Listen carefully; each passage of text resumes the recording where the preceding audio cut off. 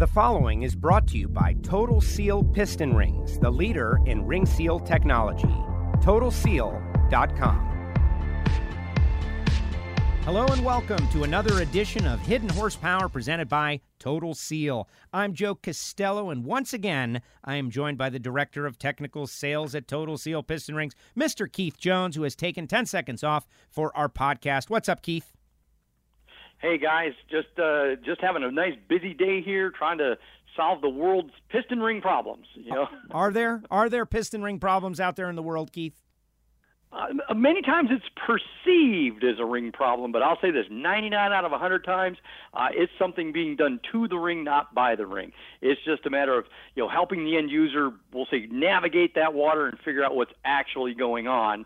And we can almost always find out what it is, figure out what it is, and it's really actually a ring issue. Very exciting stuff, and we are excited to be joined by a guest from the NHRA World of Pro Stock. So we're going back drag racing this week, Keith.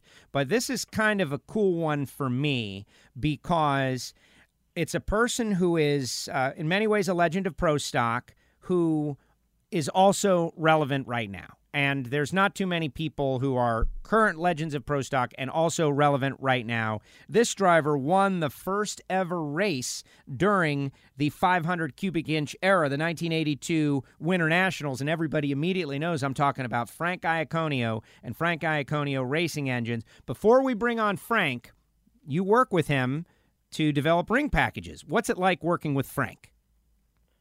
Frank's absolutely just he's a gentleman. And he's a class act. He's great working with Frank. We bounce ideas. What do you think about this? What about trying that? And he's just a great guy to work with because it's that send out an idea, get an idea back. Hey, what about this? Maybe we should try that. How about doing it like that? And that's how we elevate this. This is how we make this a better thing. It's not just a one-sided conversation. It's like, oh yeah, hey, we tried something like that and it did this. So what if we tweaked it like that? So working with Frank is a privilege and an honor. It's the best way I can say it. Great way to say it. I feel the same way out there at the NHRA whenever I speak with him on the microphone. He's building power for several of the teams out there. Let's bring him on, Mr. Frank Iaconio. Frank, welcome to Hidden Horsepower. How are you? Thank you. Very good. Very good. Is everything... Trying to get ready for Dallas right now. Yes, exactly. Is everything Keith said about you accurate? I think it was a little too kind. All right. A little over the top. Keith tends to be that way. But yeah, especially the gentleman part. Got it. Nope. Well, the answer there would be, hey, I just don't know you well enough. Yeah, right. Exactly. Exactly. So you did mention getting ready for Dallas, the NHRA heading to Dallas, and this podcast will get up relatively soon, so I'm sure everybody out there will be into that. A big event, the NHRA season winding down. I appreciate you taking a little time for us here, and just like doing a little research that is not my own personal research. Like I remember walking into the Gator Nationals in 1982 and seeing your car in the staging lanes, and my dad got me real excited about you because, well, you're an Italian from New Jersey, and so is he. And so that's it. When I was a kid, it was all about Frank Iaconio. You're still out there doing it today. I think that's it's rare and shows that you truly love what you're doing. Yeah, I do. I'm lucky enough to be, I guess, healthy enough to still work in the shop and build motors and it's just a very time-consuming thing and laborious, So, but that's the way I grew up, and that's what I've done since I was basically 16 years old. So that's kind of what I'm used to, Let's start off there, the beginning, right? Where you decided cars, working on cars, engines. Where did that come from? What was the initial spark? I know your original stocker was a 1957 Chevy, but even before that, as a kid, like where did the original initial spark come from? It started from, I guess you could say, bicycles. Just riding bicycles, three-wheelers, and then finally old enough to get two-wheeler, fixing all the kids, the neighborhood kids' bicycles, and then when I was 11 years old, I built a go-kart out of wood, and I was driving that around in the streets, and so then naturally I couldn't wait to get my license, and I actually started restoring a Model A when I was like in high school, about 14, 15 years old, and spent pretty much every period of high school in auto mechanics restoring my car. Then got my license finally when I was 17, and couldn't wait to get to the track. Yeah, I know that feeling. Yeah. So then I got drafted, and then I was working at a Pontiac dealer at the time, and that was a Vietnam era, and he got me in the National Guard, so I didn't have to go to Vietnam, and went to basic, and came home after basic training, had a black Bel Air 57 Chevy, also fuel-y, and drove that down to Fort Benning and raced that at Phoenix City, Alabama on the weekends, and that's where I saw my race car, which was a business coupe. Down there was another fella that had it. So we traded bodies because the Bel Air was too heavy for the class, and he had the business coupe. And we just switched powertrains, and I raced that car some more at Phoenix City and wound up driving that home, and that became my first race car. Amazing. So. Well, I was going to, this is a completely irrelevant question of that, but how many model car kits did they do of your car, Frank? I remember building one. Yeah, they did the '83 Camaro and the Thunderbird. Okay, because I did the Camaro. Just something not a lot of people may or may not know, but to me that was that's a huge recognition, when you've got, there's a model car of that guy in that car, he's somebody, so just say, I built your car kit back in that day. Yeah, there's, that was Monogram that made those. It was just the Camaro, the '83 and the Thunderbird. That's awesome, though. Yeah. You can still find them around. They're still around. That is great stuff. And as you evolved, I mentioned the 1982 Winter Nationals, but even prior to that, just something cool that I think you kind of got involved. You got involved in pro stock. You stepped away after a couple of on track incidents, but then went in all the way. You got your first race win against Glidden's Fairmont. Are you kidding me? Like, that is only two. He won 7 of 9, and you're one of the guys to beat him. What year was that? 78. 78. Yeah, that's the first year I won, which was Gainesville. That was my first race. But to be honest with you, I don't recall what I would have. If somebody asked me, I would have said it was probably the Pinto, but I don't. Maybe. As far as I know, I don't think the Fairmont ever lost a race. Well, I got it from Competition Plus, our great friend Bobby Bennett, 7 of 9 that year. So maybe it wasn't the Fairmont. Yeah. But it was Glidden, and he went red in the final. Yeah, it was Glidden, right? That was the main thing. Yeah. It was Glidden. Yeah. What was it like racing against those guys? Like being in the era of Rayer Morrison Shepherd, Bob Glidden, Grumpy Jenkins, those guys. A little bit later on, the professor in and around doing the IHRA thing. Like, that is what people consider the golden era of pro stock even to this day, and you were right in the middle of it. Yeah, I was fortunate to race in that time, and be, racing those guys. I mean, it was pretty cool. I got into it not realizing probably what I was even getting into. Jenkins helped me a little bit in the beginning and sold me my first set of cylinder heads, because that was in '72 in the Vega days. So I started in '72, and saw what he was doing, and that's when I stopped racing stock, And then, like you said, a couple of on-track incidences in '74, and then I really wasn't racing. And Ray Allen, we were snowmobiling together, and he was racing Supermod at the time. He had a Nova because he had won the '72 Indy back when it was 32 car field. And anyway, he had sold his Vega and said, "Why don't we build a car?" And that's when we built the Monza, and we started in '76. So then that turned into the first race, like you said before, in '78. So, but that was when Glidden was pretty dominant, you know. Yeah, and all the weight break stuff, and that was like the beginning of. Yeah, exactly. But then the 500 cubic inch stuff came around, the same rules package for the most part that is in play today, and you're still building engines. You won the first race, you won the 1982 U.S. Nationals, and you're still building engines that are relevant today for Kenny Delco, for the Quadras.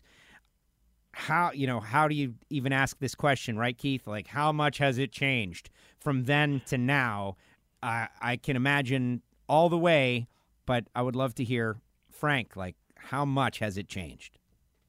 Well, just to give you an idea, the first race, like you were talking about, the '82 Winter Nationals, I think we made just a little less than 1,000 horsepower when we ran 782, I think it was.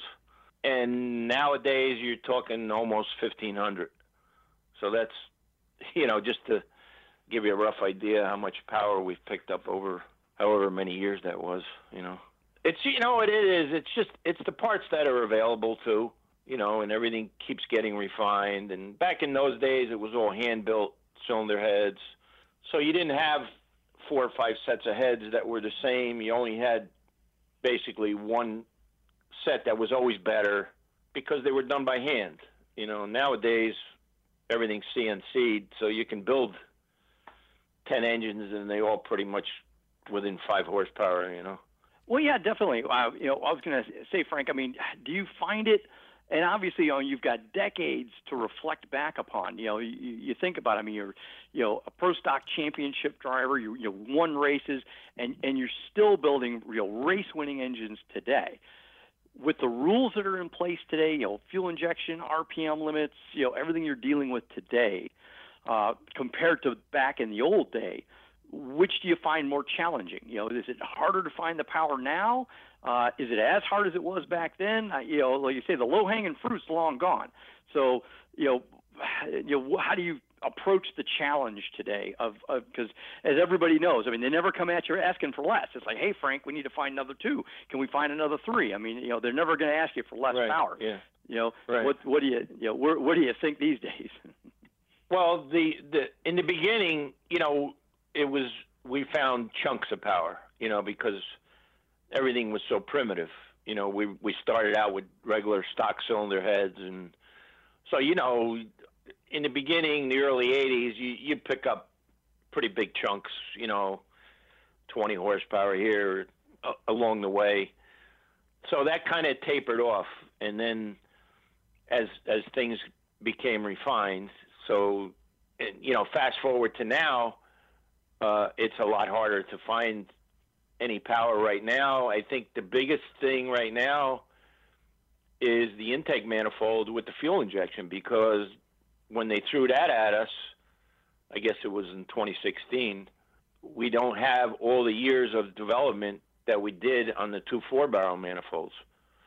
So now, I don't think we don't really find horsepower that much in short blocks, as far as cams and, pistons and rings and that kind of stuff. It's pretty much tapped out, or if you want to, however you want to say it, so most of the stuff, the gains nowadays are on track with the manifolds, and it's not even so much on the dyno, because the manifold can fool you, on the dyno, unless you got a hub dyno.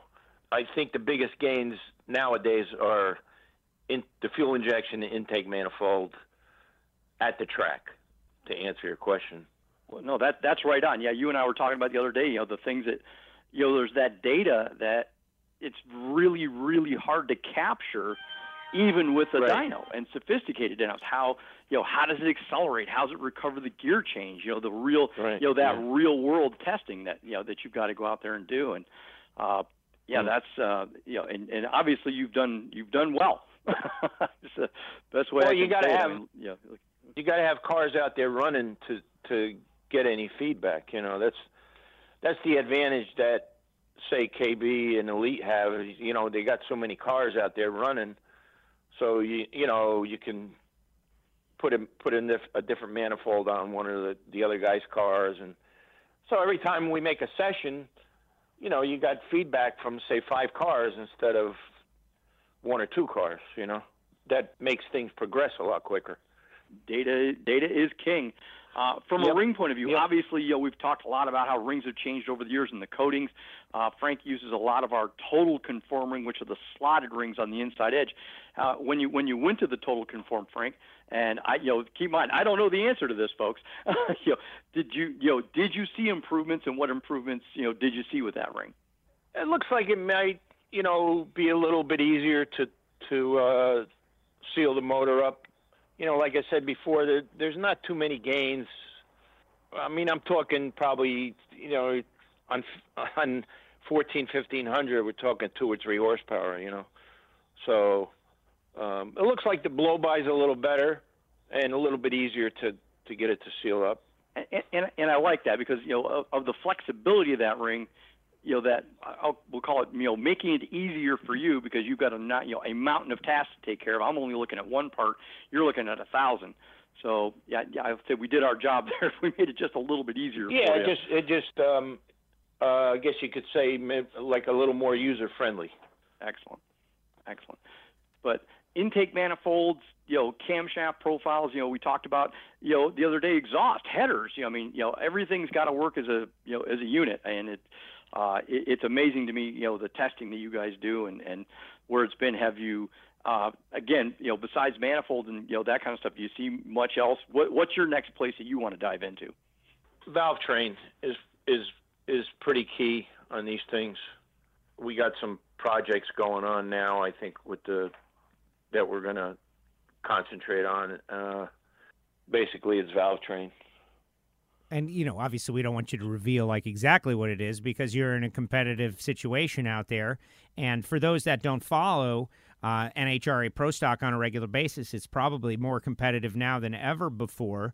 And frankly, you had mentioned you need cars, right? When you're doing engines for Kenny, Delco, and Val Smeeland occasionally, that's 2. Right? But now you are hooked up with the Quadra family, and as I understand it, you're doing the engines in those Mustangs, and that they've got big plans and have made or are making a pretty significant commitment to the future of Pro Stock, as in that's where they want to be. And is that helping you with your R&D? Yeah. Oh, definitely. Sure. No question. Because it's more cars and plus the money part of it, the monetary part. You're able to get more parts and look at more things and try more things, as opposed to putting it all on Kenny, So everybody benefits from it, you guys know it takes a lot of money to do this.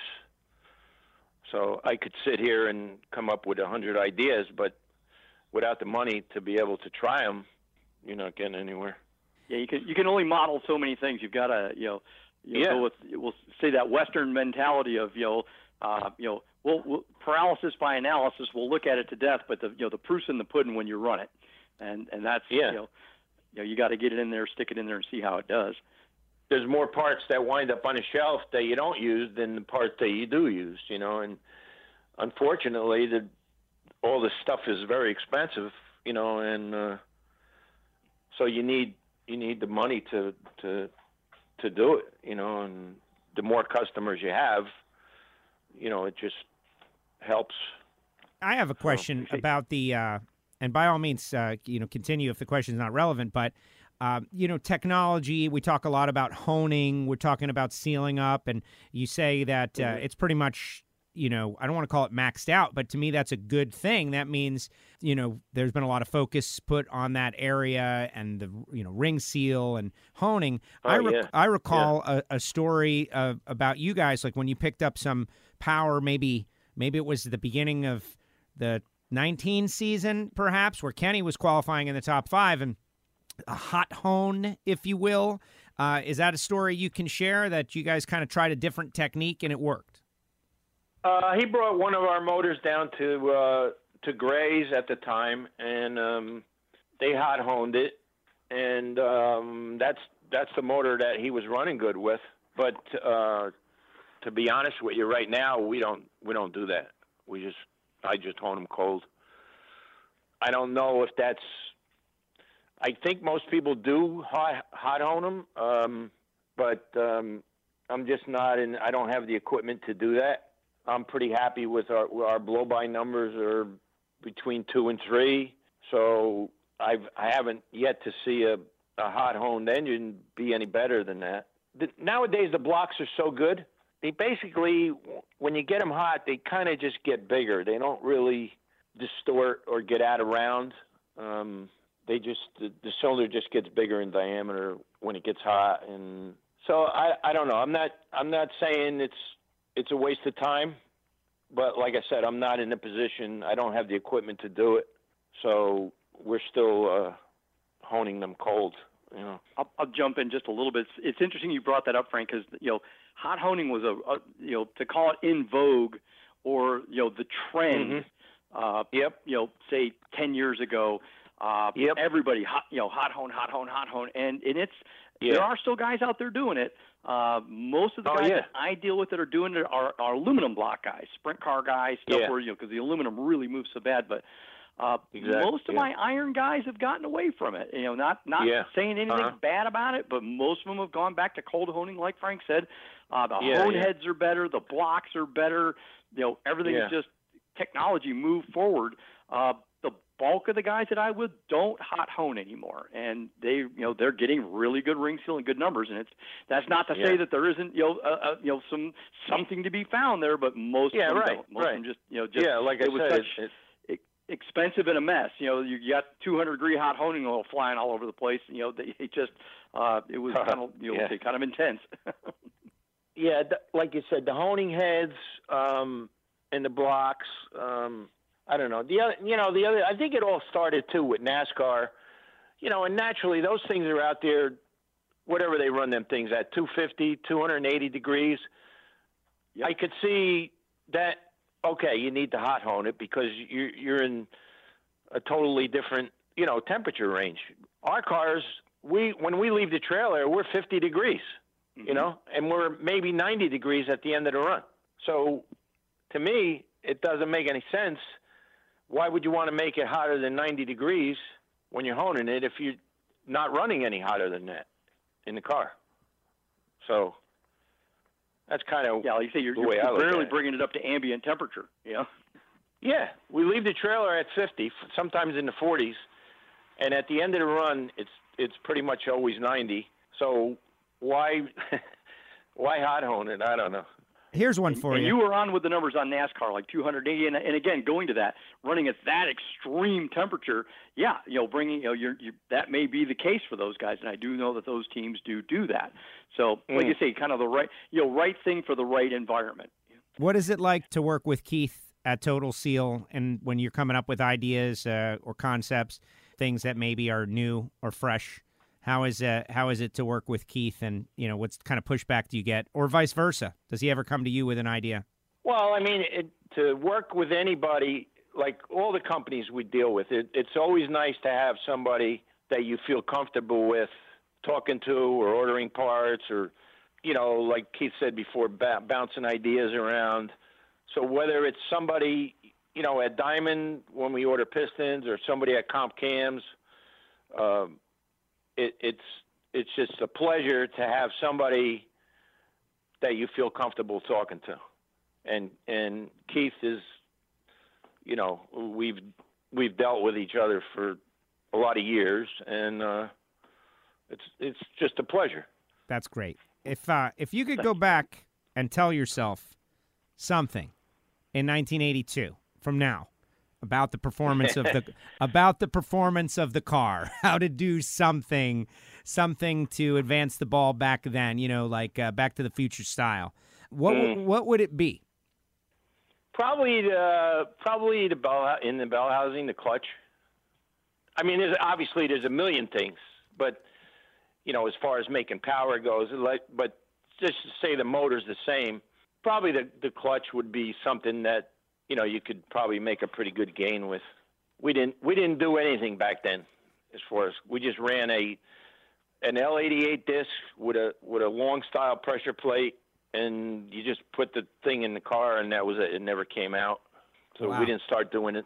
We didn't start doing clutch stuff till later 80s, I guess. We started messing around with that counterweight in spring, and actually realizing that it made a difference. Well, here's a dumb question. And some guys, obviously you've got decades under your belt, and there'll be a couple little things I want to throw out here. One, because I'm a huge Pro Stock fan and have been forever. Do you still have any of your old cars? Oh no, I don't. All gone. Every car got sold. Yeah. Because some guy, it's funny is the guys, some of them hung on to them. They still got them. Yeah, it's out in the shop, it's out in the garage. Yeah. I love seeing the resurgence of nostalgia Pro Stock stuff out there. The guys were at the U.S. Nationals. It was great seeing some of those cars. Some were tributes, some were real. It was great seeing. So I just had to throw that out. I didn't know if you still owned any of your old cars. Well, Terry Adams has my Cutlass. My actual Cutlass that I ran up until like 97, 98. Mm-hmm. Terry Adams races that car in a nostalgia thing. Oh wow! Very cool. Cool. And it is the car. It is the car. Hasn't been repainted or anything. I saw it at Charlotte. He had it at Charlotte, the first Charlotte this year, the 4-wide. And it's really nice shape. So anyway, that's the only car that I know of that's around. That was my next question. Going on that thread, if you were going to have one of your cars back, which one would you want? Probably the '83 car, the one they made the model of. Yeah. Yeah. It's a toss-up between the '79. The '79 was a pretty good car too. That's the one we won Indy with, and won the first 500-inch race. But I probably won more races with the '83 car. You bring up 1983, and people who have followed your career, that was the year that, how could we say it? Mm-hmm. But the championship was robbed from you is a good way to say it. If we're not pulling any punches anymore, right. That was kind of a bad deal, guys, at the World Finals. But after a very strong season, how do you look back on that now? We've had some weird timing system things happen that have been, I feel like, addressed and corrected, or addressed at very least recently. But when you look back at that, Frank, like, that's got to bug you. I try not to look back on it. No, it was just a thing where they wouldn't rerun it, and I see Steve Gibbs. Steve Gibbs was the race director at the time, and it was his decision. And every time I see him to this day, he apologizes. That's one of the biggest regrets he has. That what happened. That they were wrong about it. And for those that don't know, I really don't want to bring it back up with Frank listening, because it's got to be very painful. So go look it up. It's just terrible. But do you think that was deliberate? Or just an anomaly? Well, I don't know. I would say it was. I mean, it was definitely bogus because the speed didn't match the ET, and then the next round he ran what he normally ran. Right. I was qualified number 1. He was probably 9th, I guess, or 16th. I don't know what they did at the time. And so the next round coming around for second round, he ran, like he would normally run. And then the ET when he ran me was bogus. It was, I don't know if it was a rear wheel start, but it happened again the following. That was at the World Finals, and then the next year in the spring at Gainesville, it happened again with him racing Ken Dondero, one of Jenkins's cars. So it was something with the car.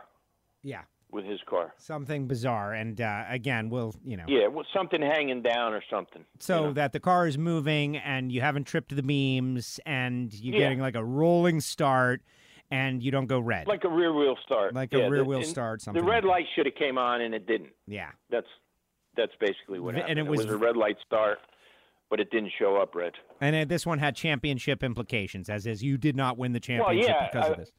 Like I said, I won the race before the World Finals. I won Fremont, which we were at Fremont. So I beat Shepard in the final at Fremont. We came down to Orange County. I qualified number one. So Sunday morning, I was 50 points ahead. I guess nowadays it would be 5. And I qualified number one, and I just needed to have a decent day, and that happened first round. So that was it. And Shepard goes on and wins the championship by going at couple rounds. Yep. I admire your ability to move forward and keep racing and have a great career. I know a lot of people, nowadays we see what everybody thinks in real time thanks to the social media, right? Everybody goes on there and complains and gets angry. I can't imagine what you would have said if that was available, but you handled yourself very well. Well, I'll just say it this way real quick. He's an Italian from New Jersey. You can just imagine. Yeah. You know what? I couldn't do too much because you're in their playground. So if you want to keep racing, they're really as opposed to trying to sue them or whatever you want to, trying to make a big deal about it. And so it's either, if you want to keep racing, the best thing was just to move on. Yeah. No, that makes sense. And you're still racing. You're still out there to this day, and it is amazing. So when you look back at the Warren Johnsons, the Grumpy Jenkins, the, Bob Gliddens, the, Rare Morrison, who did you have the best relationship with, and who was your most intense rival of those legends? Best relationship was, I had a pretty good relationship with Glidden. And David Rear too. David and Buddy, we were pretty good with them. We'd go out to eat and stuff. And Lee Shepard. Lee was quiet, Warren, I never really bothered with too much. But we were pretty good. Me and Glidden were pretty good friends. He let me use his shop one time. Went up there and. In the Monza days, and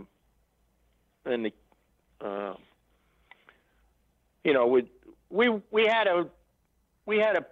about a year or two that we didn't talk. We had a little problem. I beat him in Seattle, and he thought he won, and my win light came on, and I thought I won. And so we didn't talk for about a year, I guess a year and a half. But then after that, that kind of blew over. We became close again. See, it all worked out. It all works out in the end. Yeah. I mean, it was just one of those things, Yeah, those things happen from time to time. So yeah. I mean. Do you feel like, Kenny's had a quick car at times, and the Quadra boys know how to drive real well. They're good. Do you feel like something is percolating over there with the teams that you're working with? Like, do you feel like the... Yeah, we just can't get everything can't get all our ducks lined up. I don't have. I mean, the biggest problem nowadays is we can't get parts. So I can't give the Quadras the same power that Kenny has because I can't get the parts.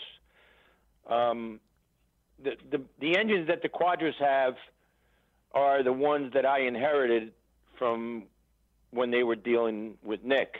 So I kind of just did what I could do with them, and that's basically what they have. So we have some other parts in the works, blocks and stuff like that, and so, but it's not going to happen till next year. So, we just can't get parts. Yeah. It's just, it's like 15 horsepower difference between that stuff and Kenny stuff, which is a couple hundreds, Yeah. So, and then the Quadra cars, I don't know. We seem to have, like, the blue car at the last race. It's just got a miss in it, and we can't find it. The orange car was slow, so we parked it, and that's why Christian was driving Val's car. Sure. At the last race, and it ran a little better, ran good speed in the back half compared to the orange car. So they rewired the orange car, was down at Justin Elks. They rewired it, brakes, wheel bearings, anything you could think of to slow it down. They changed. So now we're going to try and run that car Wednesday. So we're going to put the motor back in the orange car and try to run that. And we still have to fix the blue car. The blue car has just got a miss in it, and we can't figure out what's wrong with it. So the challenge of Pro Stock, is there something you would say is the greatest misconception for people about Pro Stock? Like I heard you talking earlier about just how laborious it is, right? Like building engines, taking them apart, putting them back together. It's just constant nonstop work. It's hard to explain. I mean, the motors just everything you touch, every little part has to be massaged and machined or cut, or there's nothing that you don't have to work on. They just take a lot of time to build. Luckily, like, we get our cylinder heads and intake manifolds from CFE, and that's all CNC'd. So, but if I had to do cylinder heads and manifolds, and forget it, I couldn't do it. Wow. So interesting stuff. But it's still a lot of work, even getting that stuff. Not having to work on that stuff, it's still time consuming. Frank, at the end of each episode, we ask for advice for the next generation. I'm going to let Keith ask his final question or two, and then I'm going to hit you with that. So I just want to put that in the back of your mind. Be ready as we wind down here on this episode of Hidden Horsepower. Keith, what do you got for Frank? Final questions. Well, the question is, being the consummate racer that you've been all these years, Frank, and the consummate engine builder that you are, is the desire still there to let the clutch out? You guys are at the track testing. Hey, Frank, hop in. Throw her out for 100 feet. You ever get that chance? Yeah. Do you still want to do that? Yeah, I think about it sometimes. I don't know how I would feel once I sat in there. I feel physically that I could, but to do it just to go. Like you say, 100 or 200 feet or something, or even a quarter mile, even make a full run. What's the point? If I'm not going to race, it would be just something to get my jollies off. It's not like I'm going to wake up on Sunday morning and be able to cut double O lights. Yeah, but what's wrong with that? You never know. You never know. Yeah, I don't know. Well, I don't know. But but that's how it is right nowadays. If you're not in the double O range or 020 or better, 015, that kind of, you're not going to win. I don't care how fast you are. But and I agree with you, but your answer was exactly what I kind of expected, because being the racer, and I understand this completely. If you're not going there to race, what's the point? Yeah, well, it's just to let the clutch out.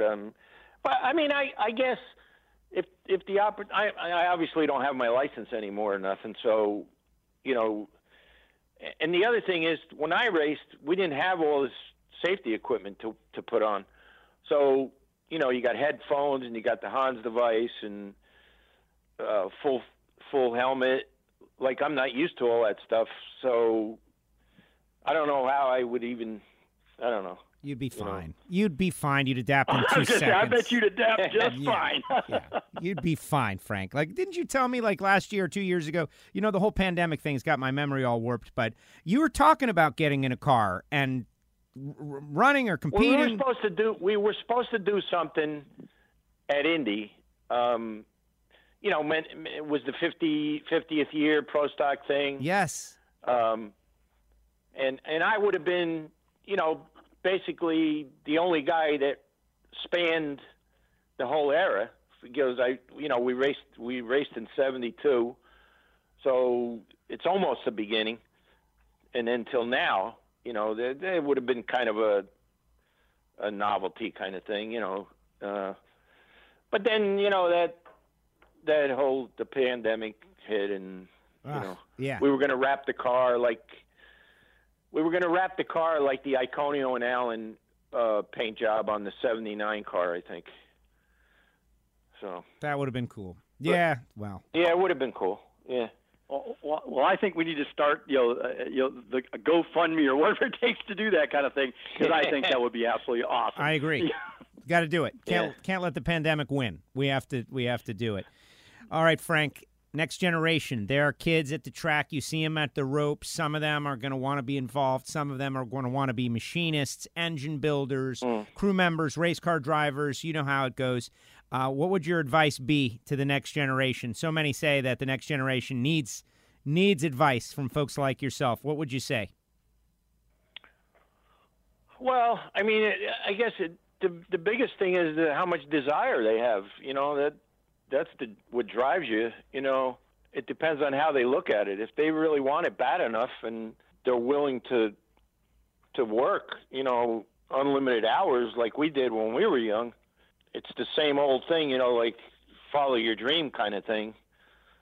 But on the other hand, it's not that easy, because finances get in the way, Like a young person, I mean, you want to have a job and you want to make money, but there's places to work, shops that hire kids that are really want to do it and are capable of picking up on it and learning. Like I said, the most important thing is how much desire you have to do it, whether it be driving or machining or whatever it is, engine building. That's it. Desire and effort, right? You put in the effort. And effort, yeah, right. Willing to put the effort in, and how much drive you got to have. You could have the dream, but not the drive. Exactly, and that there's a lot of that attracted by drag racing. Frank, Excellent job. Really appreciate it. I think this was illuminating, and the idea that you're still out there and you're on the quest for power, always on the quest for power, and you got several cars and some young drivers that are running your stuff that at any moment they can go 00 and go out there and win a race. I appreciate it. Keith, say final words. Again, Frank, thank you so much for taking the time out of your day. Like you said, you've got a job that you're putting in a mountain of time, working on these engines, always trying to push it to the next level. Like you said, that comes at the expense of your time, and I appreciate you taking the time out to do this. Again, really appreciate it, and we'll look forward to seeing you this weekend in Dallas. Yep. Okay, we'll see you down there. And there he goes, Frank Iaconio. Keith, that was just awesome. There was a roller coaster of emotions during this interview. Oh, absolutely. Frank brought up some stuff in the past that I don't think he necessarily wanted to bring up. Yeah. But he faced it and chin up, and gave us some good details on on his whole span, this huge career that he's had. Yeah, it has been great, and again, out there still building power. And I know that Fernando Quadra and those guys, and of course Kenny Delco, they feel good about where they're going and the way the program is evolving. But now, I just didn't want to bring up the 1983 Pro Stock World Championship and to tell the story while Frank, is got to suffer through it. But the whole deal is this, okay? Let me position it in a different way, if you don't mind, Keith. Jerry Gwynn, Darrell Gwynn's dad, Jerry Gwynn. Used to race at Miami Hollywood Speedway in his Double B funny car, the Baby Huey. And occasionally they would book him in to match race a jet car, right? A jet car.